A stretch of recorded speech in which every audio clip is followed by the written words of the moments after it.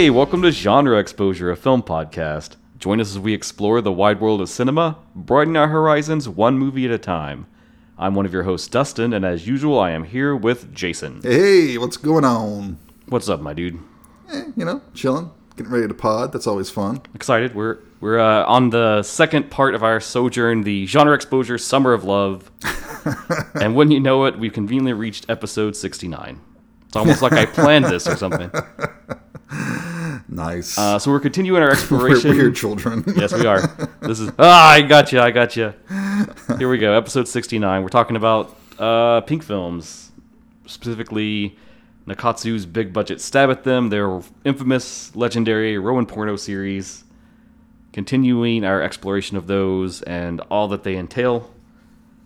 And we didn't have a cool guest to bring on to talk about these with us, because... Nobody wants to. Surprisingly, no one wanted to or was available. So we picked one of just the most iconic in the whole series across the board. Flower and Snake, directed by Masaru Konuma from 1974. Yes. Which was the start of their S&M series. So lots more on that to dig in and how it kind of impacted Nikkatsu over the years. I don't know why someone didn't want to come here in our basement and talk to us about this stuff. There's definitely not a bunch of rope over to the side there. I got some stuff rigged up in the ceiling. But first, before we descend into the depravity of this film, we're going to do all the usual stuff. We're going to talk about what we've been watching. And I got some up top, shouty-outy, talk about things.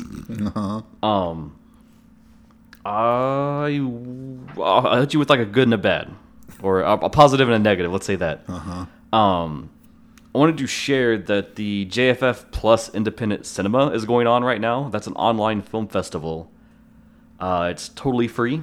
You just have to register an account on their website, and they just use that to track who's watching stuff and all of that. It's available anywhere in the world outside of Japan, and it's basically just a film festival of indie Japanese cinema. It's fun. Very easy to log on to, very easy to navigate. You can just search JFF Plus Independent Cinema. I'll put the link in the show notes. It started August 1st, and it's running until October 31st. Oh, that's a long time. Good long time. I think when it hits that 31st date, it will just kind of all shut down. So even if you were in the middle of something, you want to finish it before then. I scrolled through there. There's a lot of dramas, but I did see some interesting things. And a lot of it is more indie, right? So you're not going to see any super big names that you recognize. Right.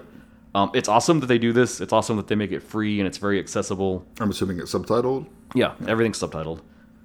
So it's just an opportunity to get at some cool Japanese cinema. If you listen to the show regularly, I'm always being I watched blah, blah, blah, weird Japanese movie. And then you go, how did you watch it, Dustin? And I'm like, there's no real way to watch it. So, bless these people. They're actually trying to get out there and get this stuff out there so that other people around the world can get at it and appreciate it. So go look into that. Go show them some love. Yeah. Nice. Our other bit of news, a little more personally relevant to the podcast, I guess. There is a new film in the Muckverse. Yes. Jason's giving me this deadpan stare. It's called Fog City, It's called Fog City, yeah. It's kickstarting now, and it's got a really short runtime. It's only got, I think it launched with 9 or 10 days for the whole project. Yeah. So... That speaks of confidence. So I think if everything goes to plan, and once this episode airs, there'll be a day or two left of the Kickstarter. I'll link it in the show notes, and you can go check it out. Right. Well, they're halfway there, right? Yeah, they're about halfway to their goal. So this is kind of like Kill Her Goat situation, where the film's already done, totally finished, wrapped, in the can, finalized, 100%. The Kickstarter is just to make a physical media release. They're doing a very fancy run of laser-etched, numbered steelbooks. It looks cool if you like steelbooks. Sure. I'm not really big on those. I'm not huge on them either. Comes with a 4K disc, comes with a Blu-ray disc, comes with a digital download code for the film. What about a VHS copy? They didn't do that this time, I guess. And it's all the things you come to know and maybe appreciate about the Muckverse. It's all practical effects, no CGI at all. I do applaud that. All that good stuff. I noticed scrolling through there were no porn stars in the cast list this time. That's a check in the minus column for me. It was actual actors and actresses with credits and other film appearances. Hey, don't say that some performers in the adult industry aren't actors, because some of them are very, very good actors, sir. I go back to Kill Her Goats, and just I didn't say Wow. all of them. I said some of them. so yeah, it is what it is. I know we rag on this director a lot, Steve Walsh, but He's making movies, man. some of that's punched up, and it's cool that he does keep making movies. Yep. And He's got a vision. I admire his spirit. I'm gonna say something nice for him. I admire his spirit and his like passion for this. That it's always, he wants to push that no CGI. There's always that care about we have to have a physical media release. I respect that. I respect the hell out of that. He's clearly a horror fan trying to appeal to horror fans. Mm-hmm. So somewhere in the back of my mind, beneath all the like pushed up jokes that I've made on the show, I want him to succeed a little bit. Well, sure. We always want a good movie. I never root for a bad movie. So will Fox City be that? Will it plateau beyond the world of Kill Her Goats? I don't know. We'll see. Premise sounded a little like The Crazies and Cabin Fever. Kind of is like there's a fog outbreak. Or The Fog. Some weird fog gets released in the city and it makes people go crazy or infects them or something. Yeah.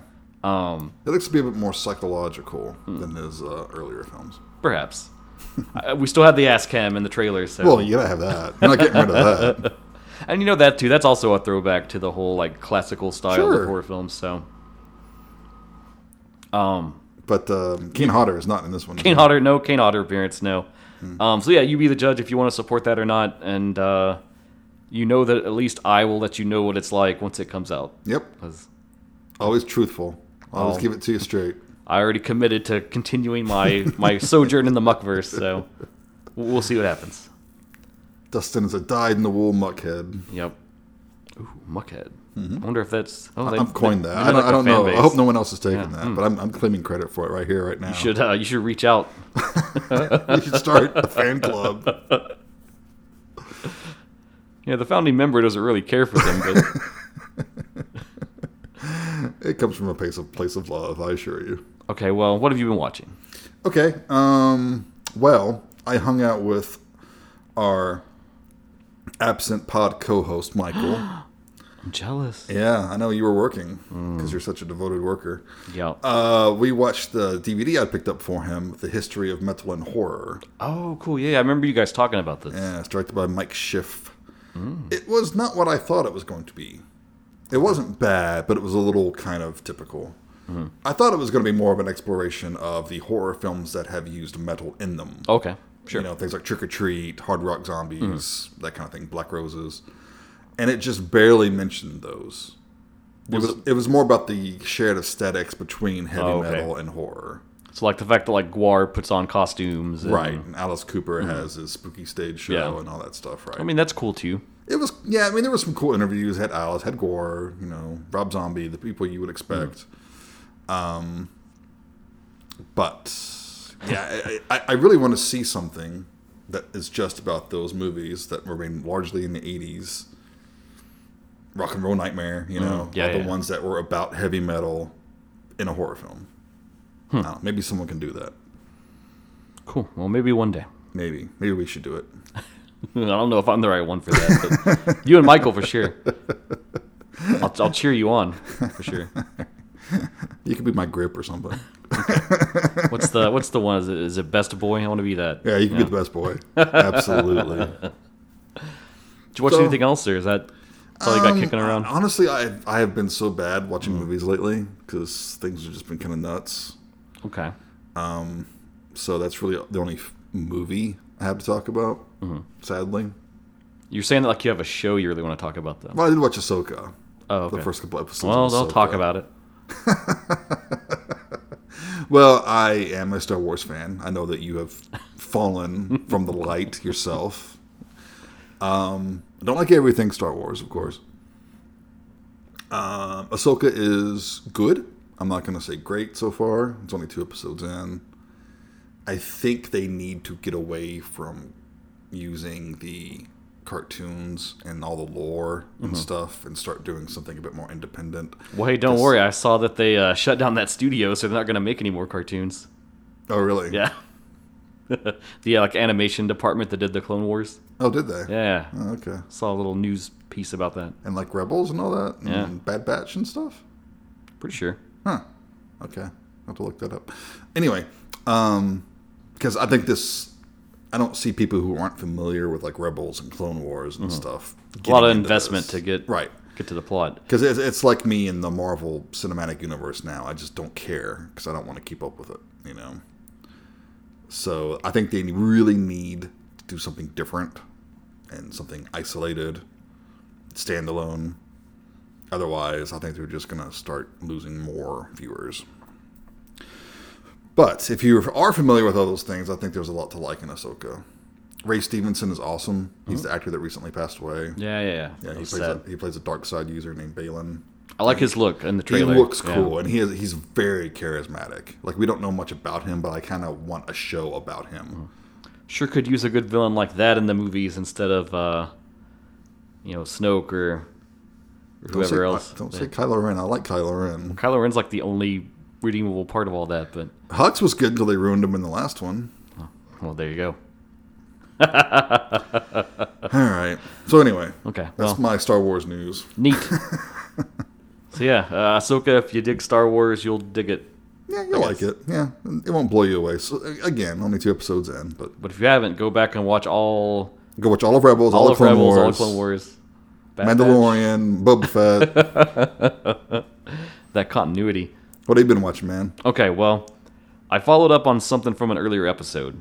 I went to check out Mortal Kombat Legends Battle of the Realms from 2021. This is the second direct-to-video animated feature for Mortal Kombat. Continues where the first one, Scorpion's Revenge, left off. It's kind of adapting game 2 and 3, the plot of that. So that's the arrival of Shao Kahn and his invasion of Earth. Oh yeah, Shaka Khan. Yeah. Badass warlord dude with the big hammer. It's pretty much more the same. I really liked it. It was super enjoyable, especially if you have any background with the games. You get see all the characters, all the iconic like interactions and moves and stuff.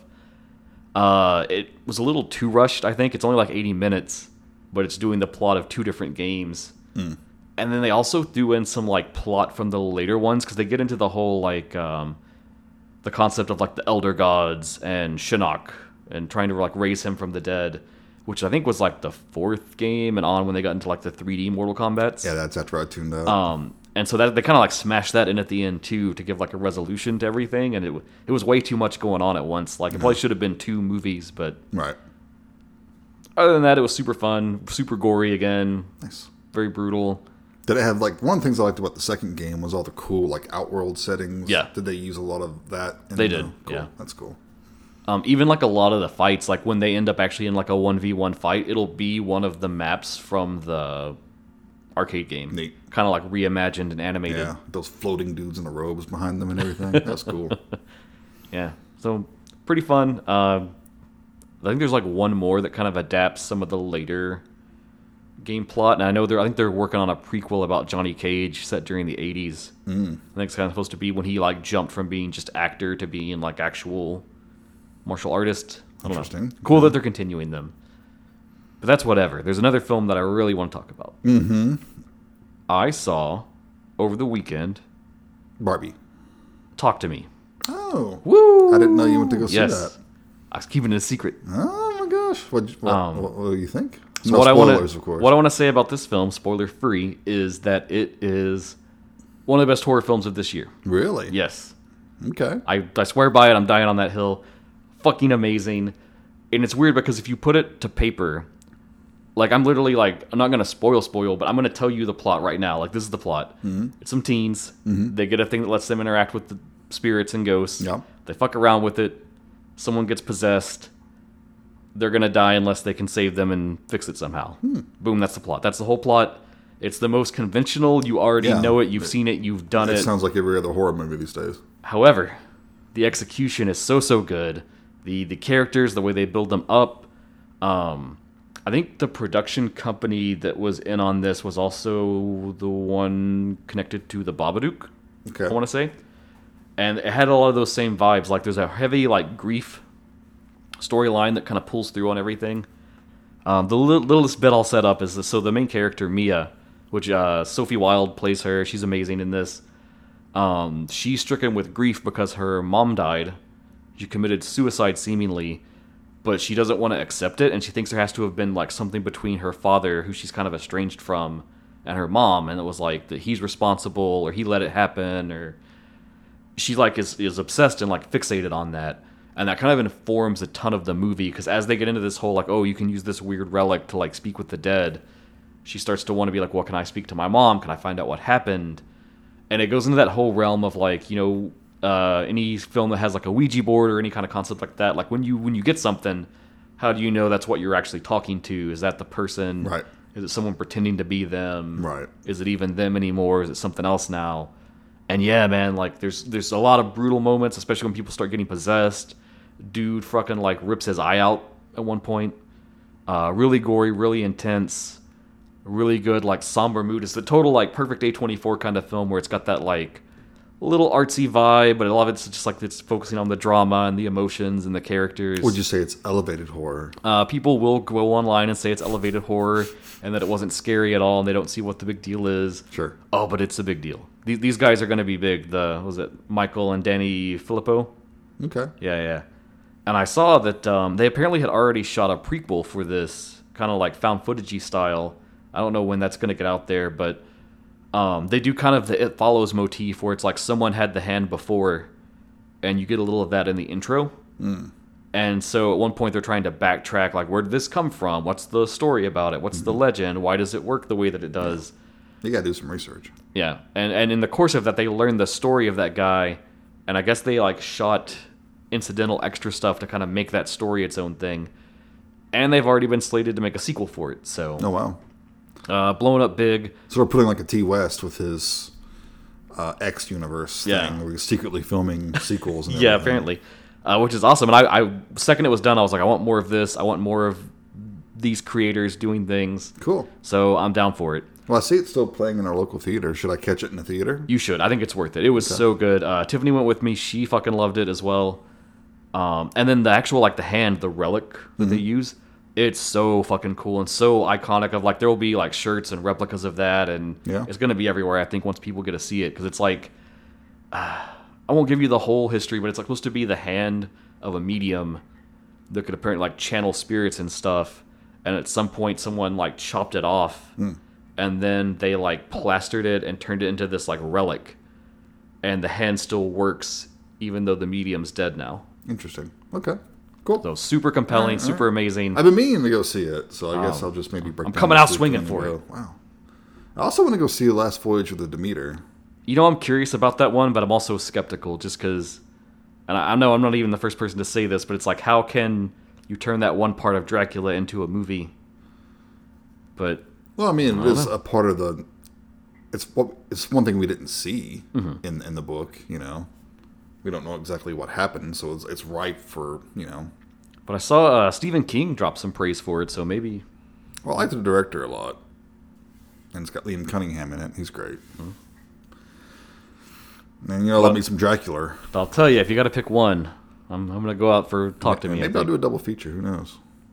Make up for all that lack of movie watching I've been doing. Getting ballsy, okay? Yeah. Do it. Do it. I'll do it. Do it.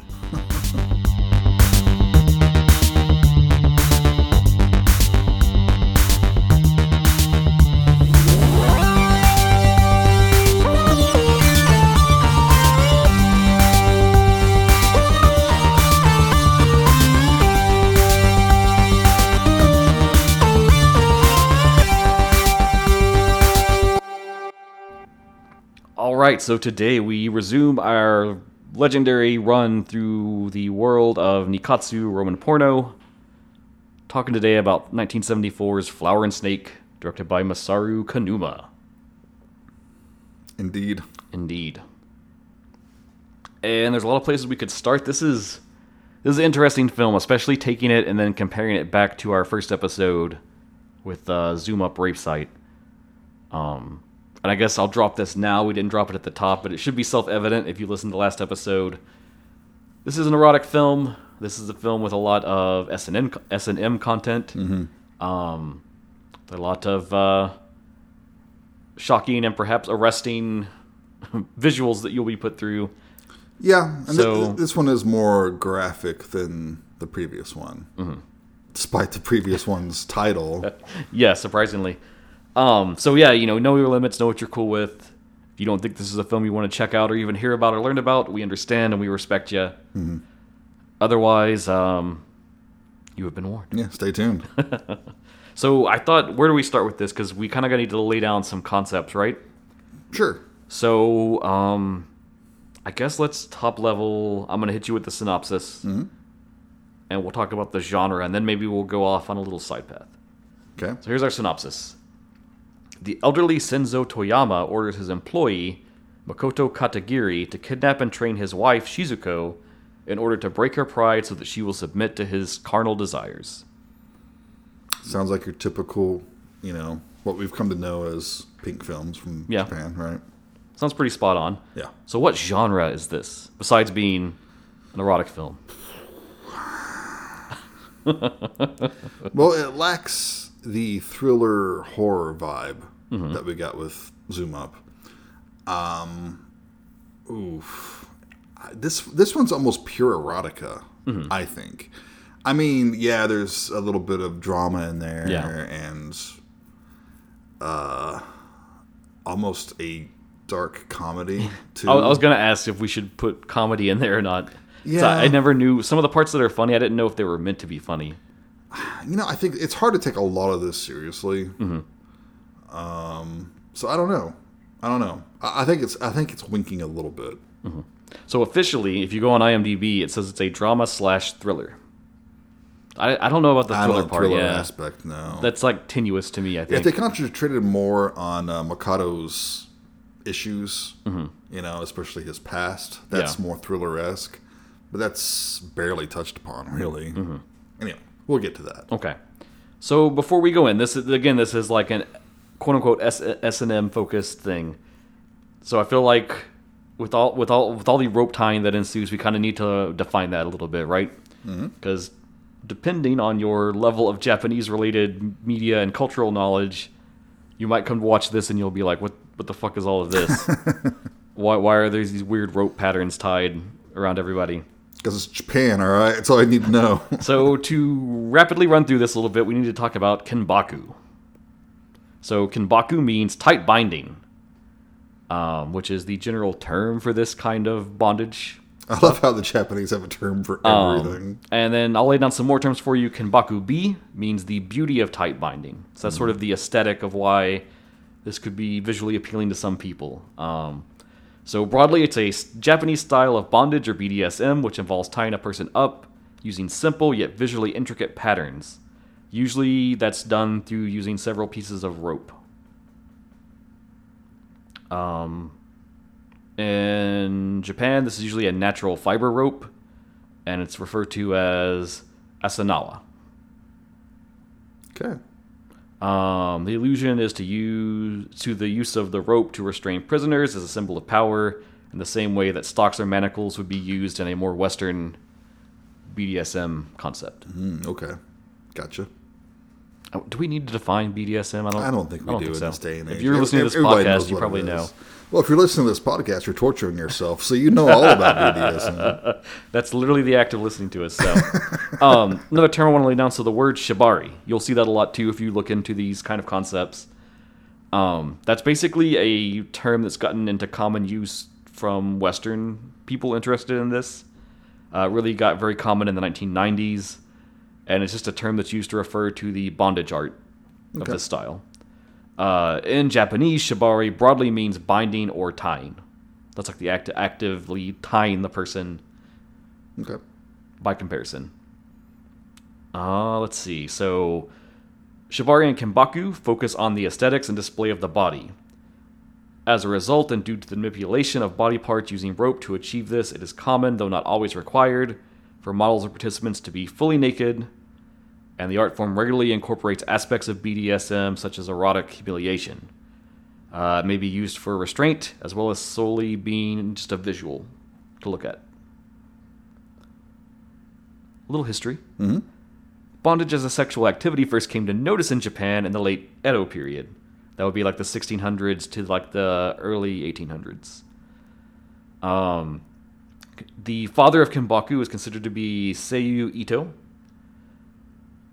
He started studying and researching Hojojutsu, The Art of Binding a Prisoner in War, and is credited of taking those concepts and then developing that into what became Kinbaku. And he had noted in writings that he drew inspiration from other art forms of the time, including kabuki theater and the ukiyo-e woodblock prints, which of course are very iconic. Right. And I'll maybe throw one of those in the show notes if no one's ever seen them because they're beautiful. Right. Kinbaku became widely popular in Japan in the 1950s through specialist magazines such as Kitan Club or Yomakiri Romance. These were some of the first publications to actually publish naked bondage photographs in print. In the 1960s, people such as Ikichi Osada began to appear and perform live S&M shows, and these shows involved usually a large amount of rope bondage. In the modern sense, these performers are referred to as Nawashi, which means rope master, or Bakushi, which is pulled from the term Kinbakushi, which means bondage master. Nice. Jason's just nodding. That's just, and yeah, grinning. okay, yeah, all right, keep going. Let's see. I pulled a bunch of stuff about the rope. I don't think we need to go that deep. I don't think Talk so about either. I mean, if people are interested in this sort of thing, I'm sure there's resources out there for them. I'll throw you some links to get you going. Okay, I want to talk about this. So the aesthetics of the bound person's position is very important. In particular, Japanese bondage is distinguished by its use of specific forms and aesthetic rules to the placement of a person's body. Sometimes asymmetric and often intentionally uncomfortable positions are employed. In particular, this Japanese style of bondage is very much about the way the rope is applied, and the pleasure is more in the journey than the destination. In this way, the rope becomes an extension of the rope master's hands and is acting as a form of communication between both individuals. Okay. Kinbaku is based on very specific rope patterns, and many of them were derived from this Hojojutsu that I referenced a second ago. But the main thing that Ito did was to modify these to make them actually safe and not threatening to an individual to be subjected to. That's thoughtful. Because again, it was an art of like restraining prisoners of war. So originally they were deliberately designed to cause harm and be as uncomfortable as possible. Right. And he sort of stepped that into a place where you can't have this erotic element to it, and you're not just like outright torturing a person. And there's several iconic ties and like terms for those. I don't think we'll get into that. You see a lot of them in this film, okay. So we can run with that. And that's all I wanted to say about Kinbaku, I think. Okay. I think we're good on that. All right. And is it true that this is one of the first films that really kind of featured that brought it to the mainstream, more or less? I guess I should lay down this part of the background, too. So this is based on a novel by Oniroku Dan. He was born in 1931, and he's considered Japan's best author of S&M fiction. And I think I want to lay this down now because there were things in the film when I watched it that I was confused about or like that didn't really make sense to me. Mm-hmm. And once I did some research, this whole context of the author and like where he was coming from, it changed my perception a little bit. Okay. So, all right. So the director of this film, Masaru Konuma, talking about Dan and sort of his writings, he says that the author described 3 purposes of S&M. It's for punishment, for confinement, and for a sense of shame. And he also went on to add that the author dislikes S&M as punishment. To me, his novels and screenplays are centered around the humiliation concept as being the forefront. And in other interviews, he's confirmed this, stating, my book editors often confuse S&M with cruelty, and they try to get me to write something that's a punishment tale for them. However, this type of story is actually out of my realm. Those types of stories actually give me the creeps. Rather, my concept of S&M is a distorted sexual desire or a sense of extreme disorientation. I would call it a male fantasy derived from love, from seeing a beauty suffer through a sense of shame. Therefore, I would say that my style contains a romantic aesthetic and sometimes a decadent fragrance without a direct focus on torture. Okay. Delicately put. Delicately put, yes. Then Konuma, speaking of the sort of like protagonists and female characters in these novels, he said that I think in his novels he's searching for the beauty of women. He creates an ideal woman and then proceeds to sell an S&M fantasy to his readers. And the interesting thing I think about this film is that Oniroku Dan and Naomi Tani were already kind of linked up together.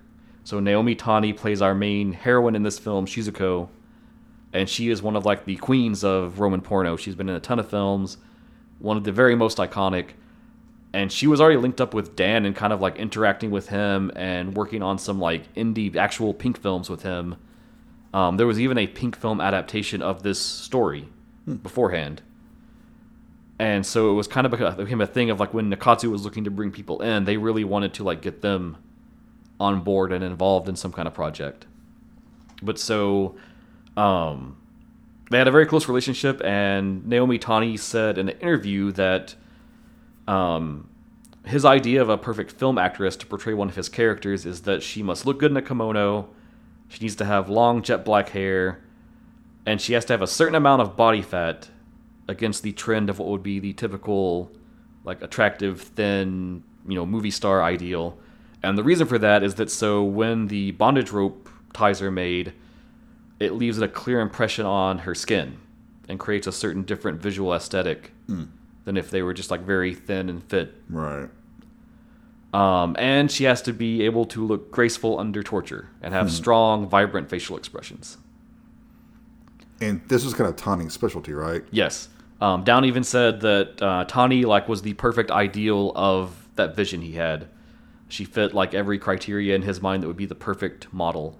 And he even used her as a model for several of the characters in different novels that he wrote. Okay.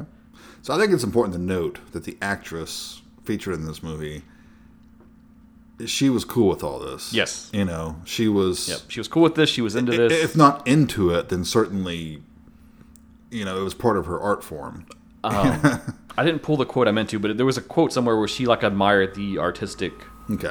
Again, that aesthetic of how it looks once you're tied up and kind of positioned and formed and stuff. Yeah.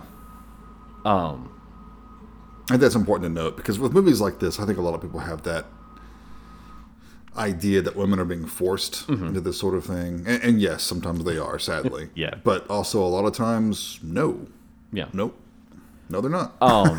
And so she actually retired kind of suddenly at the height of her career in 1979. And there's a quote from Dan about this where he said, "The moment I heard the announcement, I went into shock. To me, it was the end of the golden duo that had formed from us working together. In truth, I almost decided to quit writing at the time." Wow. I wonder why she quit. I couldn't dig up any information about that, so I don't know. And then just to carry us along, so this was conceived to be the first S&M focused Roman porno. And then that was joined later in the year from the same director with mostly the same cast, the film Wife to be Sacrificed, which is another work based on one of his novels. And those two films are kind of credited with saving Nakatsu from financial collapse. Because even though these were popping off, it wasn't until these two that it went into overdrive. Okay. And just really exploded. And so to recontextualize that a little bit, so again, we had coming into the 70s, Nakatsu was doing bad. They were facing bankruptcy. They decided, hey, we're going to mirror these Pink films, do our own version of them. That seems to make a lot of money, which it worked. But by 1974, they were still having a tough year. They had no big hits, and they were struggling to kind of get that wow factor to really win at the box office. Mm-hmm. And so since the late 1960s, Tani was already considered a queen of Pink. She had appeared in a ton of different low-budget independent Pink films, and she was one of those actresses that if you were into these, you were always talking about her. She was iconic. Since they started the Roman porno series, Nakatsu had been trying to recruit her into a film, but she had always refused because the studio was reluctant to try the S&M genre in a film. But Tani said, "This is my specialty. Yeah. If I'm doing one, it has to be an S&M film." It's her brand. Yep. And so I guess finally they kind of came to the table and they're like, make your demands. We want to make this happen. And she said, it has to be S&M film. I want it to be based on one of Dan's novels. And she even suggested Flower and Snake. Which again, they had already done a film version of this some years earlier as an indie Pink film. I think the indie one is called Flower and Snake, Rearing the Flesh. and that was released by Yamabe Pro, and I could find no other info about it. So Okay. I don't even know if there's like a version out there we could get access to watch. But so Nakatsu took that, they thought about it, and in the end they agreed to it. But they knew that they had to also convince the author to get on board with this plan. And so they had a bunch of back and forth negotiations and talking about it. And there was a lot of disagreements because they were wanting to like tone down things from the novel for the film. And then Dan is like, no, we got to do it, exact, book to screen. And as they kind of worked it out eventually, finally he invited the director, Konuma, and the scriptwriter, Yozo Tanaka, over to his house. He said, we need to meet in person and talk about this. And so they're over in the evening, and in the middle of this meeting, suddenly the power goes out in the house. And they're kind of freaking out. They don't really know what's going on. And then Don's like, no, it's okay. It's no problem. And he calls for someone to like come in and bring a light. And then in walks Naomi Tani in a kimono, and she has a lantern and lights it. And that was like a trick they had set up to be like, hey, we're going to take the deal, do the film. Oh, nice. Very theatrical. Between the two of them, the director and the scriptwriter, they agreed that the novel as it was unfilmable. And that regardless of his desires, they had to make changes to the story. Unfilmable, like Naked Lunch unfilmable? Or I don't know. I don't think there's an English translation of the novel that I could find. So I was really curious about like what is the plot of the novel. But maybe if you are an intrepid individual that knows these things, you can share it with us. Yes, please do. We will amend this episode. But so, of course, Dan and Naomi Tani objected to this. There was a lot of friction during the whole production back and forth about like plot concepts and ideas. And then of this, Konuma said, while we worked on the final script, Tani was very argumentative. However, I was very impressed with her change in attitude when we reached a finalized script. During the shoot, she never gave us a single problem. Instead, she was completely committed to the role. I absolutely admire her professionalism. Nice. So after the film came out, it was a huge success. It was everything that Nakatsu needed. It got them back in the game. And of course, they knew we had to have a sequel, right? Got to have more. Got to churn out more. Got to have more. Dan was bitter from the whole process. He didn't like the back and forth on the plot. He didn't like how much they had changed his novel in the end. And so he bowed out from working with them any further. That's too bad. Tani stayed in. She became a huge film star for them. Ultimately, he did reconcile with the director and a lot of the crew, and they kind of kept a friendly relationship, but he was never in the mix anymore. That's that. A shame. I think that's all the background we need. Okay. Yep. I think we can dive into the story now. Get into it. So, we open with our lead, ostensibly, right? Makoto Katagiri. It's a scene bathed in red. Yes, vibrant reds. And Katagiri is played by Yasunori Ishizu. And yeah, in this scene, he is a little boy, and he sees it's his mother having sex with a man. Yep. And I have in my notes, black man, does this matter? Question mark. Oh, wow. Okay. I mean, he has such a violent reaction. But I mean, this is a little kid, and he, maybe doesn't understand what's going on. He thinks his mom is being hurt. Well, let me give you some more context too. He's also an American soldier. Yes, he's a GI. It's implied this is during the occupation. Sure. After World War II. Yeah. So the kid grabs his M1911 and shoots him with it. Fucking kills him. Yeah, but the guy, I mean, he's a tough fucker. He takes it right in the chest, but he gets up and he's like choking him. And then the camera pans away and you hear another gunshot. And Makoto's screaming out for his mom while he's being choked and all that good stuff. And where is he today after this traumatic experience? Well, he is you say he's like in his 30s probably? Yeah, I think. He actually says he's 30. Okay, yeah. Yeah, he says a 30-year-old loser lives with his mom. Wow.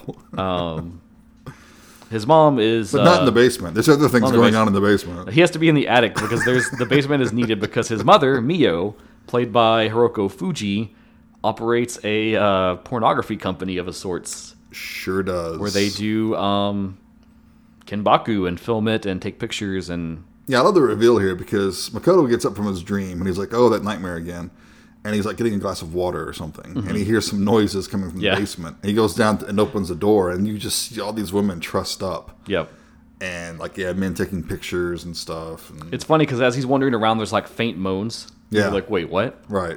And then it cuts to him just sitting on the stairs, like having his drink and just watching. And the one model gets scared when she notices him. Yeah. And she's like, he keeps staring at me. Oh, duh. And then they're just kind of like, hey, Makoto, get out of here. Come on. Yeah, so the woman who turns out to be his mother, like, shoos him out. But they also tell the actress, the woman, not to worry because he's impotent. Right. As if he doesn't have enough problems already. But we see him back in his bedroom, and he's looking at pictures of the, binding and all that stuff. And he's clearly masturbating. So it's something about when it's an actual woman. He can't do anything. Yeah, he can't do anything. It has to be a picture. It has to be something abstract. And there's a funny scene where he throws the used tissue in with like a pile of others in his huge closet. pile, yeah. And he says, like, this is your graveyard. Yeah, I thought that was fucking hilarious. And see, this is one of those parts where I was like, this is technically very sad, but... Also funny. It's so funny the way they frame it. It's very funny. He just keeps them all. So the other things about him we know is he's a businessman. He works at a local company. But otherwise, it's just work and his sad life at home. He's having breakfast. Jacking off. Yeah. He's having breakfast with his mom, and he's talking about how he's impotent. And she tells him, you can do it if you want to. But he blames his impotence on her. Right. And the GI she was having sex with named Jimmy. Yep. He says killing Jimmy traumatized him. Yeah. And so now, like, that's just a block that comes up in his mind. Right. If he is even, like, trying to be intimate with a woman. And we see one of the women in Mio's employ, Teru, I think her name is. Yes. She's kind of flirting, like helping him with his tie and stuff, and she's shooing him off. So she's that, overbearing, domineering mother. Yeah, it seems like she doesn't mind this situation so much because she gets to keep control. Yeah. It's very, like, helicopter parent kind of thing. And then, this is when we see, because we see the outside of their building, and it's like a grocery store, like a small grocery store or something, that obviously also sells pornography. Little front there for their activities. And Makoto's at work, and he's told that the boss wants to see him. Yep. They say Senzo, the boss of the company, Yes. he has a need of you for some reason. And it's funny because he gets up to go to the office. And his supervisor's like, no, not at the office. Yeah, he's at home. He's at home. Go to his house. There. Yeah. So we cut to some big lavish estate. And there is a girl who's at least partially nude, bent over. Yep. This is one of the maids at this estate. Yes, Haru, we find out, right? Yeah, Haru, played by Hajiri Abe. And there's this older man... Which is Senzo. He is Senzo. Played by Nagatoshi Sakamoto. He's the boss. And he's putting caterpillars on her ass. Yep. And reviling in excitement at the fact that she's like squirming from it. Yeah. Which pretty much already tells you everything you need to know about his personality. Yeah. And he says something about how his wife won't have sex with him, so he punishes the maid. Yep. He says, you have to bear it because she rejects my desires. He's like... But then he ups the ante, though. He does. He produces, and this again is like, it shouldn't be comical, but it is, because the way they frame it is like he draws out the little like enema bottle, bottle, and like holds it up, and then the camera zooms in on it. Right.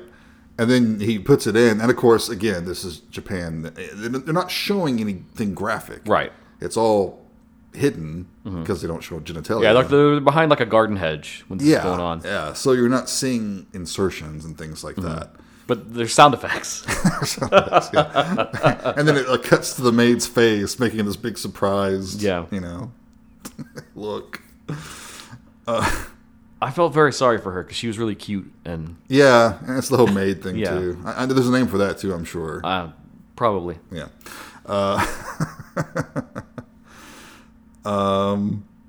But there's also a funny line where he's like asking her what's inside her ass. She says, "I don't know," and he's like, "You're about to find out." Yeah, See, it's stuff like that make this funny. Mm-hmm. You know? Yeah, Sinzo's a real fucker, man. Like He's a fucker, all right. And as she kind of runs off, he takes to bothering his wife now. Yeah, who's taking a bath. She's like in this bathhouse. And he like pulls open the window and is like scheming on her. He's like, I guess he's so horny. He's like a zombie almost. Yeah. The way he moves, it's like he can't quite walk. And she immediately is like berating him for it. Right. And he's like, I can't help myself. Right. She wants something to do with it, right? Mm-hmm. She even says like, you should divorce me, but he won't. Mm-hmm. He refuses to. So she runs away. He's chasing her. It's funny because about the time he gets crawled into the bathroom, she has like exited and already put a kimono back on. Yes. So Makoto gets there and is greeted by the maid, who takes him up to the garden, and they see Shizuko and his boss Arguing. Yeah, Kind of arguing. going back and forth. And Shizuko has like these gardening shears. And she says she's going to cut her. She's going to kill herself if he doesn't leave her alone. But instead, she cuts off one of the roses, Yep. and he's upset about this. He's very protective. His of garden. His lavish garden that's so perfect. Yeah. But during all this, she had scraped her breast on a thorn, so there's blood. He says it's the thing he hates most, but it seems to excite him even more. And then she slaps him in the face with the flowers, and it cuts his face, and he freaks out. It's a very amusing performance. See, it's like I don't know if this is parody or not. Mm-hmm. Yeah. It's hard to gauge the feel. Yeah. But then the funny thing is, like, this is all going on, and then Makoto's just there. Mm-hmm. And it's like Sinzo forgot he sent for him or something. He's like, oh, yeah, you. Oh, yeah, right. And the next we see him, he's got, like, bandages on his face. Yeah.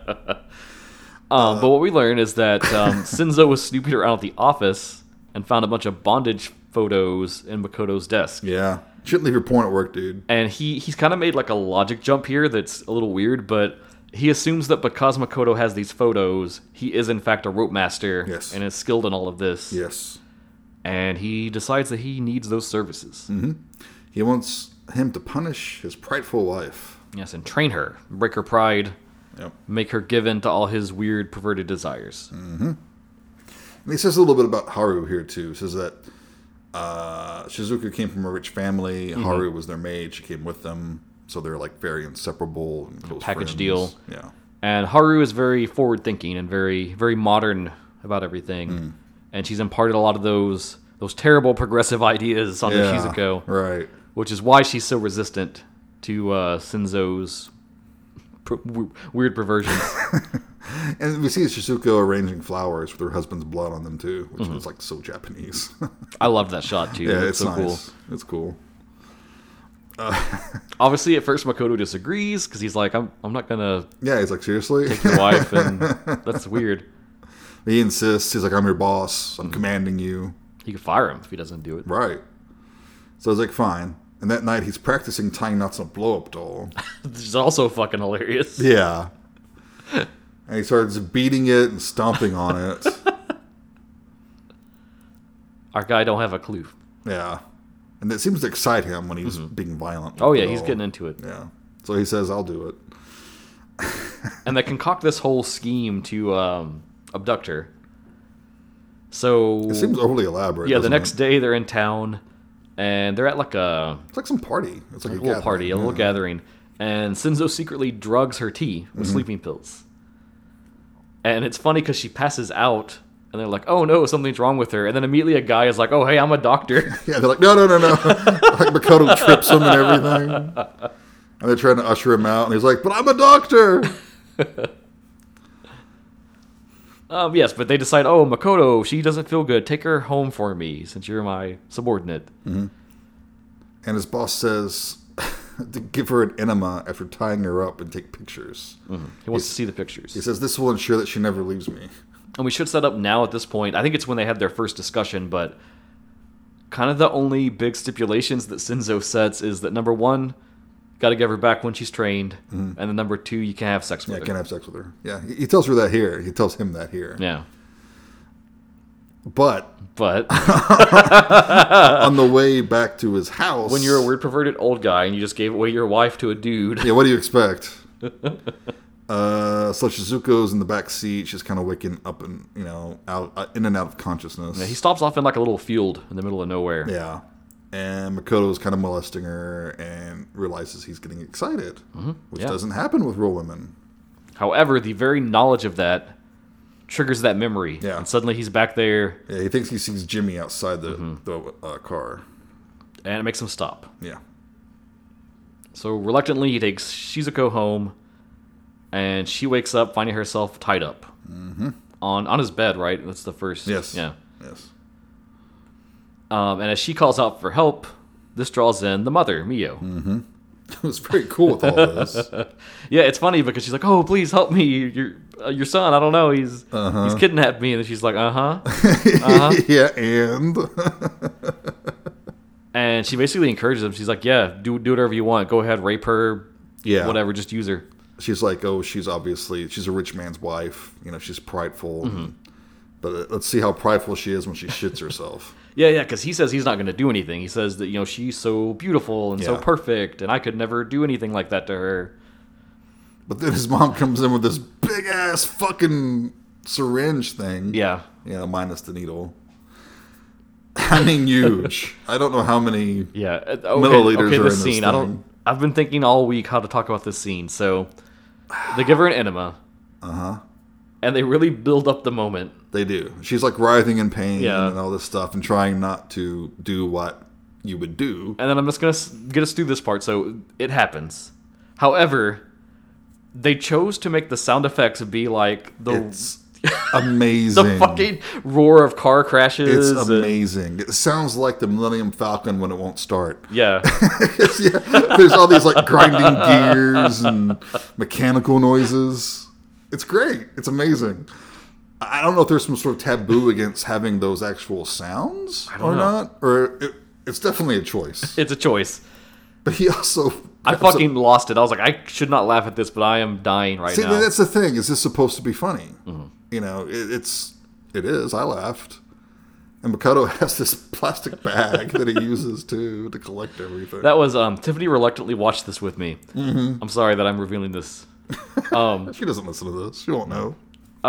But the whole time, like in that build-up, she was like, they need to put a bedpan or they're just gonna let her shit all over the bed and then just clean the bed or what? Right.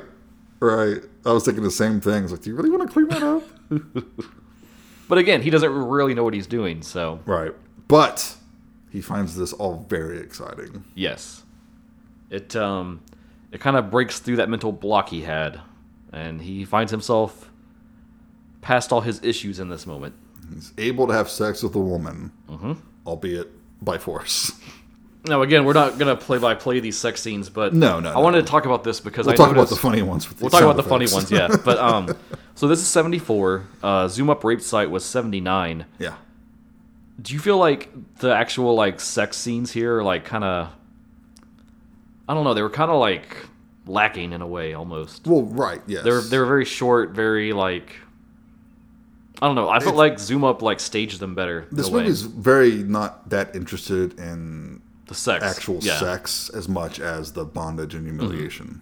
Yeah. That was kind of the vibe I was getting. I was wondering if it was just a me Right. thing or. No, it's definitely the angle this is going in. And there's another hilarious scene where he's outside the shop and he's burning his big pile of tissues. Yep. And there's this little kid watching. He's like on a tricycle, like watching.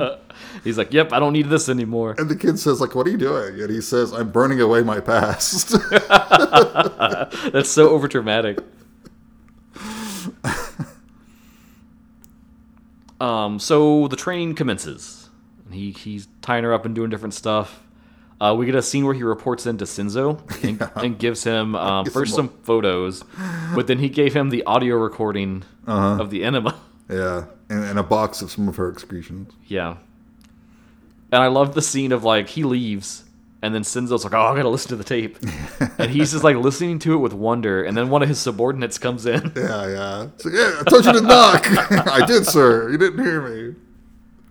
And he also asks Makoto when the training will be done. And he says, oh, it never ends. Mm-hmm. Which is the first sign that, yeah, this little plan's going to shit. However, going to shit. At the same time, Makoto's also getting attached to her now. Oh, yes.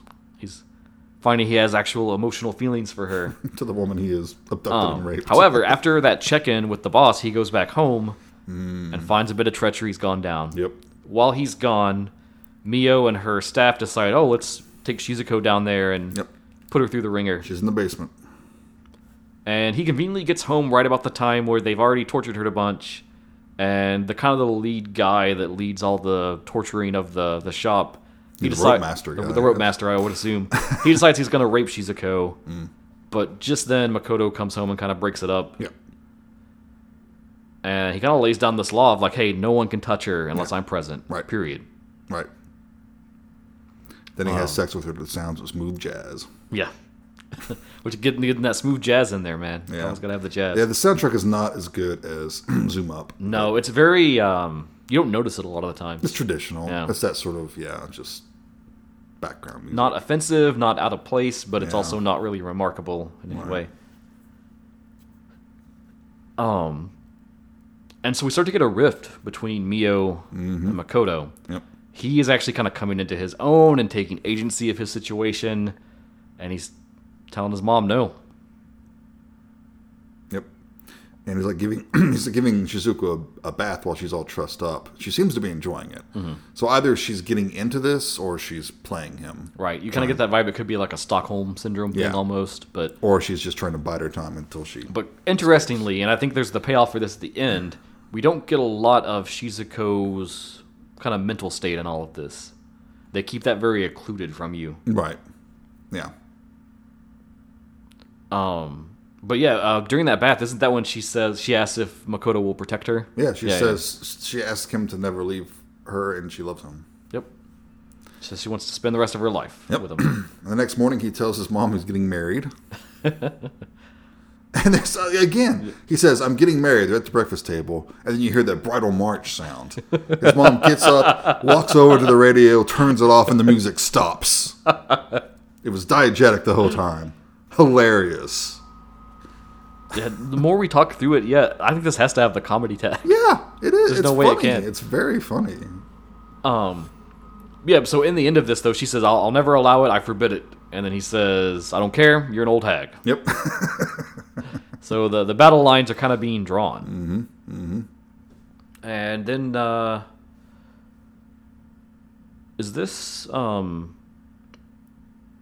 isn't this, he goes to check in with Shinzo, right? But then he runs into Haru. Yeah, he goes, his boss tells him it's time to return my wife. And he just says no. And he's like, Yeah, he runs into Haru outside. And she kind of wants an audience with him to talk about Shizuko. She wants to know where Shizuko is and wants to see her and all that stuff. And Haru drops some interesting, more backstory context to everything that's going on with this whole weird, fucked up situation.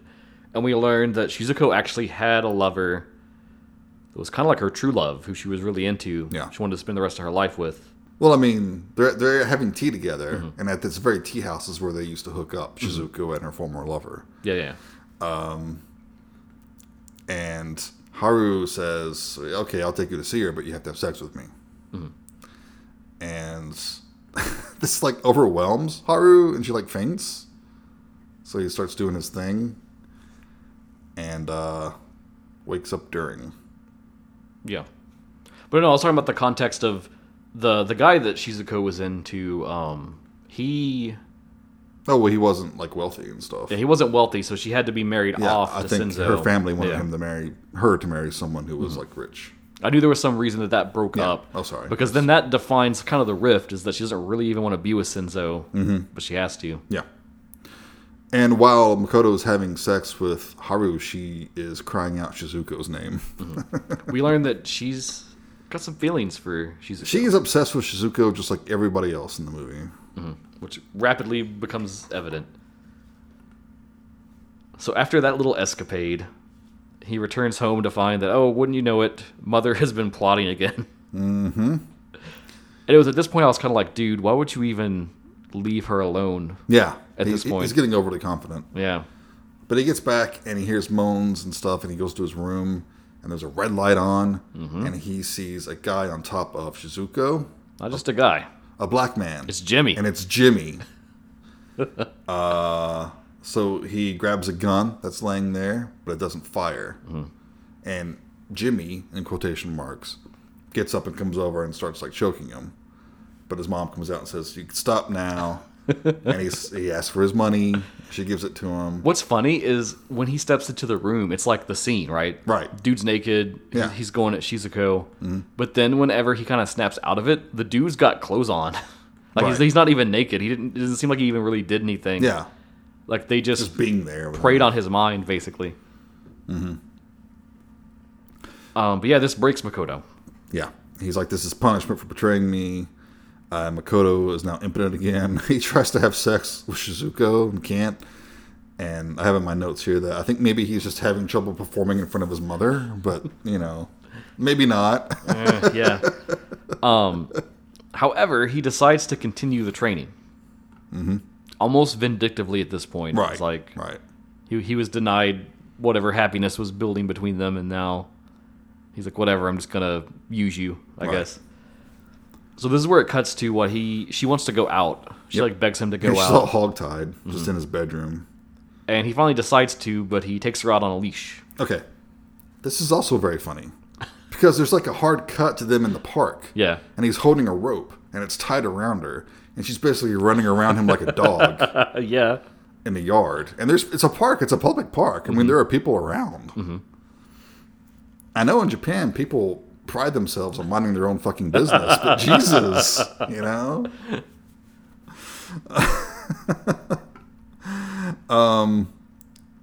So then they're like, Well, they have a little conversation. It's almost like a picnic, but not really. yeah, and they're like sitting by this fountain, and she's still tied up and stuff. People are walking around. But she's accepted it. She seems to be, and she has to go to the bathroom. And he's very reluctant. He's like, I don't know. There's no easy way to do it. I just have to untie you. Yeah, are you going to run away on me? And Basically. then she's like, I won't run away. I'll come right back. Yep. So we see her in the bathroom, and she's like reading all the graffiti. It's all pervy shit. Yeah.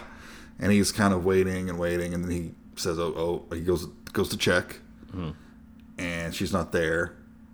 And he goes and kind of just like is on the grass, like, shit, she got away. He's panicking on what I'm going to do. Yeah, but then she shows up. Yep. She came back. Which, it's more of a context thing later, but I almost wonder if she was playing with him in that moment. Like she was kind of hiding off to the side. Yeah. To see what he would do. Yeah. She wants to go see a movie. Yep. And he says, well, like a porno? She says, sure. But in the scene, it's an interracial couple, and it triggers him. Yeah. He immediately is like, I don't want to watch this anymore. Let's go. But it also unleashes a memory hidden deep in his psyche. Yeah, because he makes some complaints, and then the dude's like, hey, shut up, man. Yeah, the guy's like, shut the fuck up. And then, I'm trying to watch and then porno. she's like, no, just watch a little more. And then as he's watching it, the old gears start to turn up there. Yep. And he remembers. Yeah, he remembers the truth. He didn't kill Jimmy. His mother did. Yep. And let him take, all the responsibility for it all these years.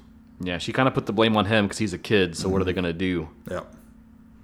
So he immediately calls his mother at a public phone booth whilst having sex with Shizuko. Yeah, because now the middle block is clear. There's no problems. And this is great because people are walking right past them, and some are looking, some are obviously just look straight ahead, Yeah, like the one guy kind of pauses and you see him peering in the window a little bit. I part of me wondered if they filmed that Gonzo style. I don't know. Surely not, right? You would think not. It looks convincing. I don't know. But the mother's talking and she faints. Yeah. I thought, did she have a heart attack? Is she dead? Jesus. That would have been quite the escalation. But apparently they get picked up by the police. Yep. As you all want to do if Unsurprisingly. you're having sex in a public phone booth. And Toyoma comes out as boss. And he's taking Shizuko. And he's all like, Makoto's like, no, she's with me now. Yeah, she wants to be with me. She's like, nope, I'm going back to my husband now. Yeah, she basically says that Makoto turned her into a slut. Yeah. Which is what her husband wanted. Your training worked. And so now she's going to be happy with the situation. Mm-hmm. And she says she's the devil now. Mm-hmm. And she has a very powerful aura in this moment that she didn't really have earlier on. Mm-hmm. But she says you can come with us if you want. Yep. Which the mother's like devastated. She's like, no! Yeah. So he gets in the car with him, and the mother's like chasing him down the street and everything. Which that's comical too. It is. Her running after them. It really is. So they're back at their estate, and we see Haru walk in on them as they're having a threesome. Yeah, Shizuko's bound up again, and it's just a full-on threesome. Yeah. Very awkward.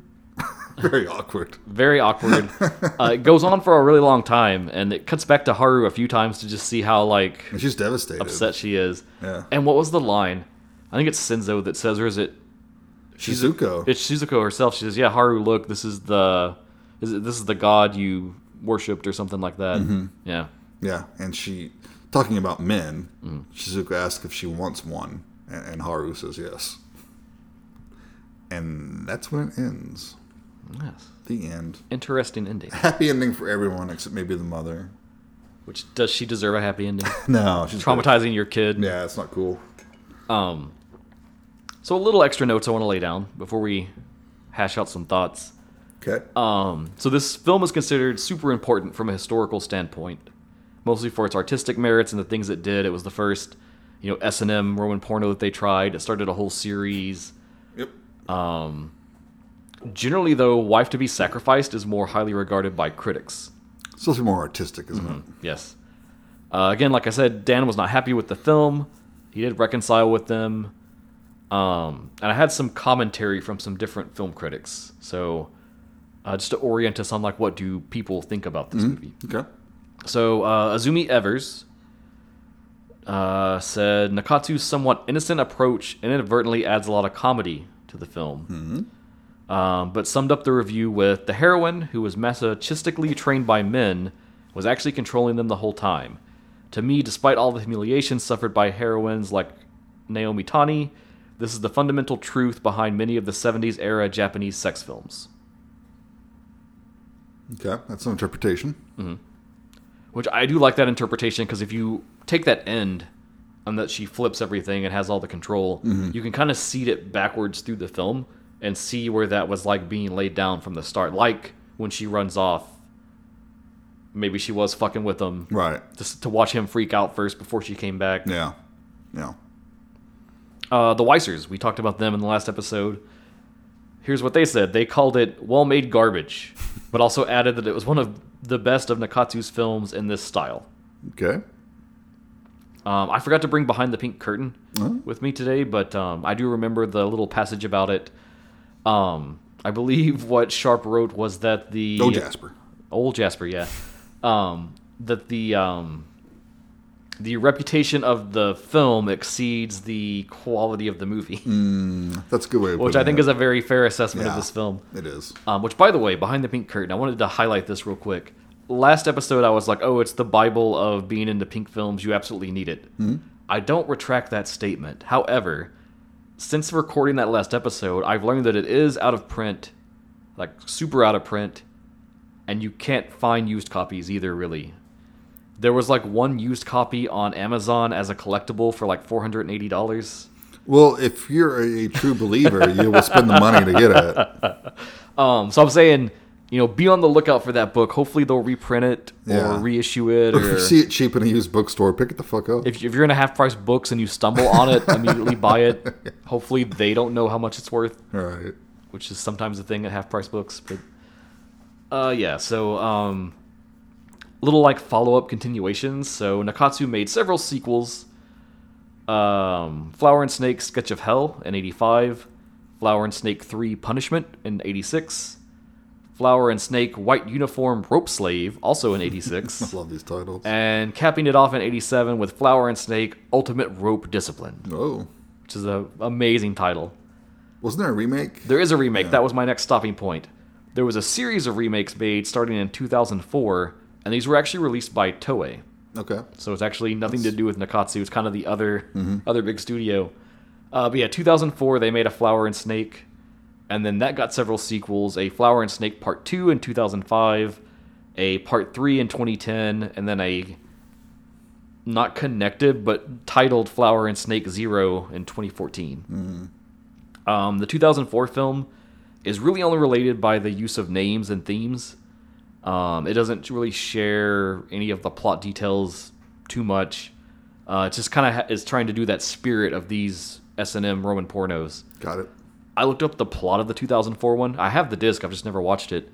It was much more of like it's Shizuko and her husband, and she's into her husband. She likes her husband, and he has debt to the Yakuza, and he ends up like giving his wife over to them to settle the debt, and then they do a bunch of the Kinbaku torture to her. Okay. And then I think it's like a bad ending where at the end she's all into it, and their relationship is ruined. Okay. That's maybe selling it short, but Yeah, that was the synopsis. But that 2004 remake is also considered sort of a watershed moment regarding Japanese film censorship. Apparently, it super pushed the envelope, and it had people say it has some of the most extravagant scenes of sexual cruelty and graphic nudity that's ever been passed off in a mainstream film. Maybe at the time? For the time, probably. Yeah. I mean, it's still fairly shocking if you're not, jaded like we are. yeah, I'm sure. But yeah, that's all the little ancillary notes I have. Okay, all right. Oh, there's one more thing I did want to highlight. In the cast and crew, they actually had a bondage supervisor as one of their crew members. Wow, that's a credit. It was Hiroshi Arato. Well, shout out to that guy. Yeah, all right, you did a good job. Those are some good knots, sir. All right, what do you think about Flower and Snake? My feelings are a little weird, a little hard to quantify. Oddly aroused? I don't know that it really aroused me that much.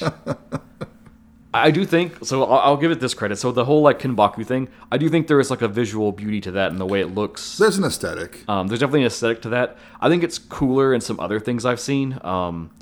These are actually mainstream films, but it's Teruo Ishii has done several films kind of in this vein. What is it? It's like Inferno of Torture and Shogun's Torture of Joy. Those are older films. Those are a little older and predate this. But those kind of have the thing where it's like the woman and she's like suspended with ropes in like a weird shape. I think that has sort of like this visual aesthetic to it that's really cool and really visually striking. Also set during like the Edo period you're talking about too. So the dawn of the whole infatuation with this sort of thing. I think that kind of stuff's cool. How it was here, like it was visually interesting, but it wasn't that like ultra just like impressive mix of eroticism and art and the whole S&M thing, I mean, it's not my bag. I can see how some people were into it, and that's cool. Not shaming at all, but yeah, it's not my bag. Yeah. So as an erotic film, it certainly doesn't work for me personally. Go ahead, please. And I felt like right, this is kind of a mythic film. If you're into all this stuff, you've always heard people talk about Flower and Snake. Right. So in a way, I kind of thought it was going to be like more extreme than it actually is. It's actually, again, like you said, it's more tame in some ways. That might be the next movie. Yeah. Well, I'm sure once you start churning out sequels, you got to up the ante. Right. But yeah, I thought the central story was good, the way it was told and composed. The whole like backstory of Makoto and this like mental block that he has, that was an interesting premise. Yeah. I agree with you that it was kind of a little undercooked. Yeah, very They definitely could have done a little more there with that. That's the difference between this being a thriller or not, I think, for sure. Yeah. I can see why Naomi Tani is this queen of Nakatsu Roman pornos. She's very good. We didn't really talk about how good the actors are. The performance is just great across the board. But yeah, she is not only gorgeous, but incredible actress. And yeah, she went through all these scenes just She really sells that mixture of like pain and pleasure. And that's like, I think the film wouldn't really work right if you didn't have that. She's the linchpin of the whole thing. Again, I was kind of weird on the comedy stuff. I was like, is this intentional? Is it not? Now that we've talked through it, I do think it is intentional. I think it's intentional. And maybe that's even supposed to be kind of a lever to the... Especially the sound effects. That's not an accident. That's like your release lever to the degrading elements, so it's not so overwhelming and stuff. It's not a... it's like the difference between like a Serbian film and something else, right? Right, yeah. Which even that had some comedy, but then you can only blunt it down so much. Yeah. So overall, I think I liked it.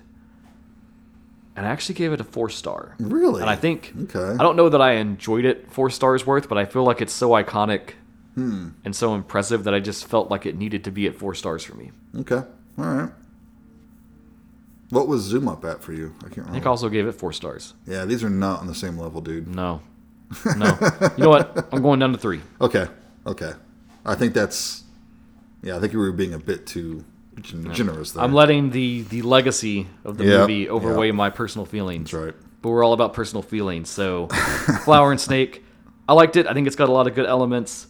I think if you're holding this up against Zoom Up, Rape Site, that one's definitely better. Yes. This is as a film, as a movie you can watch. Yes. This one, though, if you're into the S&M thing, then hey, this movie's got you. Right. It's probably all about It's got you that in spades. Yeah. As just a explorer of weird cinema and this kind of stuff, I think it's worth a watch just because it's so Oh, yeah. It's all iconic worth a and watch. so legendary. Right. I agree. But where are you at on this? I'm pretty much where you are, honestly. I'm wavering between a 2.5 and a 3. So you're like the same wavering, just a step lower. Yeah. Yeah. I'm probably going to go... I may as well go with a 3. Okay. Because I really do like the humor of it. Yeah. And talking about it makes me realize, like, yes, this is intentional. You know? And if it's not, it's still hilarious. It's just so over the top. It's hard for it not to be a little bit funny. Which, you know what's funny, too, because I've got, like, weird bootleg copies of some of the remakes, and I think it's Flower and Snake Zero. The premise of it is, like, super serious, and it's, like, women being abducted for, like, a thing where they get, like, tortured and then killed kind of thing, like, almost like a Saw mashed-in element. Wow, yeah. So it's funny to, like, those were my perceptions of, like, what these movies are, and then to go to the original and it's this, I was like, oh, Right. interesting. It's almost chaste in comparison, right? I mean, it's a fun little movie. It's harmless, I think. I could see it being pretty shocking at the time, though. Oh, yeah, for sure. I didn't hate watching it. It's not a long movie. It's only 74 minutes. And there are some really funny parts. Tawny is attractive, and she's really good in the role. So, yeah, I mean, it's a pleasant enough watch. I would give it 3 stars. I don't think it's something, unless you're really interested in old Pink films, you really don't need to watch this. You know, you know who you are, and if this sort of thing appeals to you, then seek it out. But oh, yeah. this is never something I would recommend to just a casual fan of cult movies. You know? Yeah. Whereas Zoom Up, I would. Yeah. Because that works more as a movie. Yeah, and like I said in that episode, that's kind of a bridge. If you're already into those sort of horror films, Yeah. it sort of like treads the gap for you. Right. This, like you said, it's pretty much purely an erotic film Yeah. from the start. There's not much plot. There's not much there, really. Whereas Zoom Up has so many layers you can enjoy. Yeah. So, yeah, that's where I'm at. I'm at 3. Killer. Well, we're like right in lockstep on these. However, we have one more to go, I sure do. and it's your pick, my friend. Okay, this is one, even not being that familiar with Pink films, I've seen the title before and read it in some books. But we're going to go back to 79, Oh, okay. same year as Zoom Up, and watch Star of David, Beautiful Girl Hunter. Ah, excellent. I have the disc, so Excellent. I'm locked in and good to go. Wonderful. I hope it is enjoyable. I hear it's a bit more extreme, so I've never watched it, so it's a good chance to check it off. excellent. Yeah, it's a blind watch for me too, so it's a gamble. But Awesome. I'm rolling the dice. Well, we'll end with something a little more extreme. Yeah. Yes. Whoa. Whoa. So yeah, that's fucking episode 69. Nice. We're so childish. Perfect. So if you made it here to the end, thanks for listening. Thanks for coming on this journey. And what's wrong with you? What's wrong with you? I'm sorry. Tune in next time to check out Star of David with us. Yeah. Let us know what you've been watching. What have you been watching in the normal world of actual movies that aren't esoteric 70s sex films from Japan? We're always looking for recommendations, of course. If you have a movie you think is interesting or compelling or cool, Lay it on us. or you listen to a prior block and you're like, oh, I wish they would have talked about this movie, though. Lay it on us. We'll add it to our list. Every time we end a block, we hit up a listener episode to see what you guys have been watching. We love to watch something new. And we love those because generally, pound for pound, you guys have better taste than we do, I think. Yeah, So yeah, we've gotten great suggestions. I've loved all our listener episodes. And we just like to hear what you're watching and what you're up to in the world of movie enjoying. Yeah. So you can hit us up on Facebook, hit us up on X, God. hit us up on Instagram. You can always email us at genreexposure@gmail.com. But otherwise, you have been listening to Genre Exposure. Bye, everyone. Take care.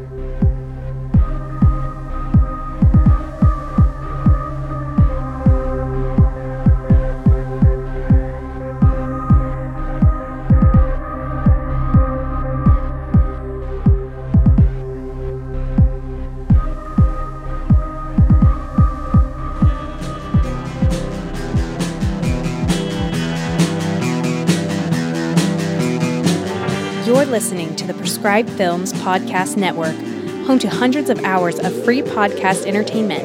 The shows on this network all have a common goal, providing you with the best discussions about movies and other forms of entertainment media. The PFPN hopes to fill your earholes with audio joy. Visit our website with links to all the other amazing shows at www.thepfpn.com. Thanks for listening.